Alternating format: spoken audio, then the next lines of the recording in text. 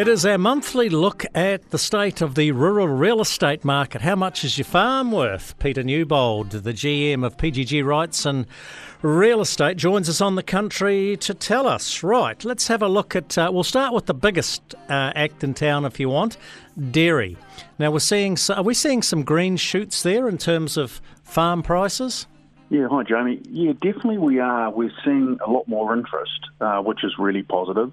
I think better than we've seen for a number of years. And the feeling out there is that, the trend is ongoing. And if I speak to some of my guys who've been around a long time, they see it has a good future moving forward, which is really good because if you look back over, let's say a couple of years ago, it was all sort of doom and gloom. So it's a real positive, I think, moving forward. Good for the country. Everything's cyclical because you go back a couple of years and flavour of the month were sheep and beef farms because sheep farmers were getting good returns. Beef was pretty good as well. And then we had the forestry, the carbon farmers, whatever you want to call them, coming in and underpinning that market. But they're gone now.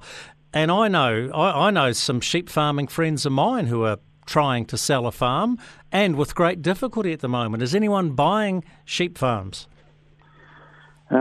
Not that many, Jamie, to be brutally honest. And, there's probably a lot of things going on. You had the underpinning of the forestry, which sort of kept values up and created interest.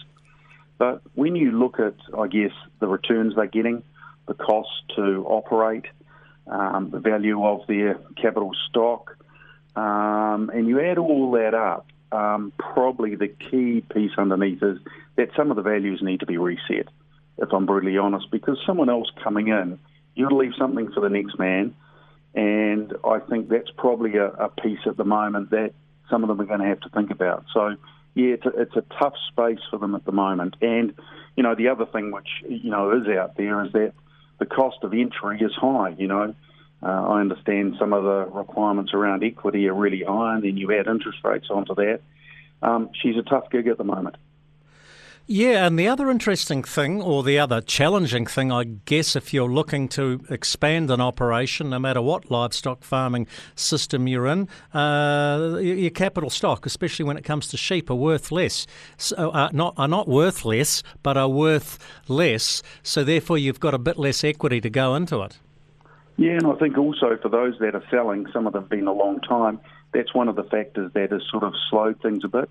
And, we know a number of, farmer clients who have sort of held off putting their property on the market because that piece is quite important when you add it into the overall sale picture.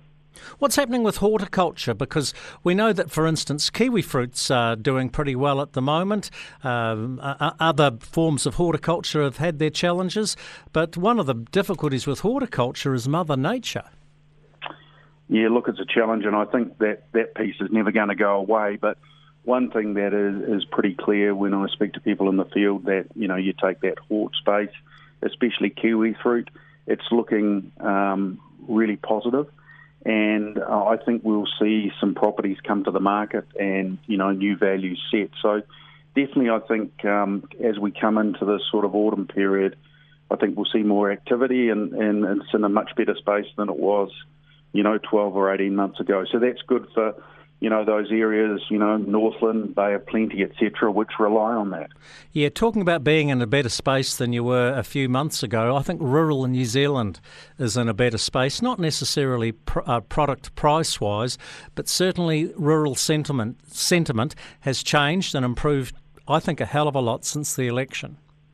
Oh, look, yeah, if you put aside the profitability piece in one of those sectors at the moment, the other side, it's really apparent when you're out in the field that people are feeling better. Okay, there's been a change, and then you've had the summer break and there's been reasonable weather conditions. And so if you think of towns like, Timaru, Oamaru, Fielding, Cambridge, which are pretty much supported by that rural New Zealand, there's a good feeling there. And to me, that indicates signs of better things to come. And the other pieces, when you sort of look at some of those heartland areas like, your Southlands and your Canterburys and the like, and you're starting to see a little bit of activity there, to me that probably sends a message that will slowly filter north. So, Yeah, I think we're in a good space at the moment. It's not going to boom, but it's going to be a lot better. Yeah, and so far, fingers crossed, touch wood, Mother Nature's played ball for farmers and growers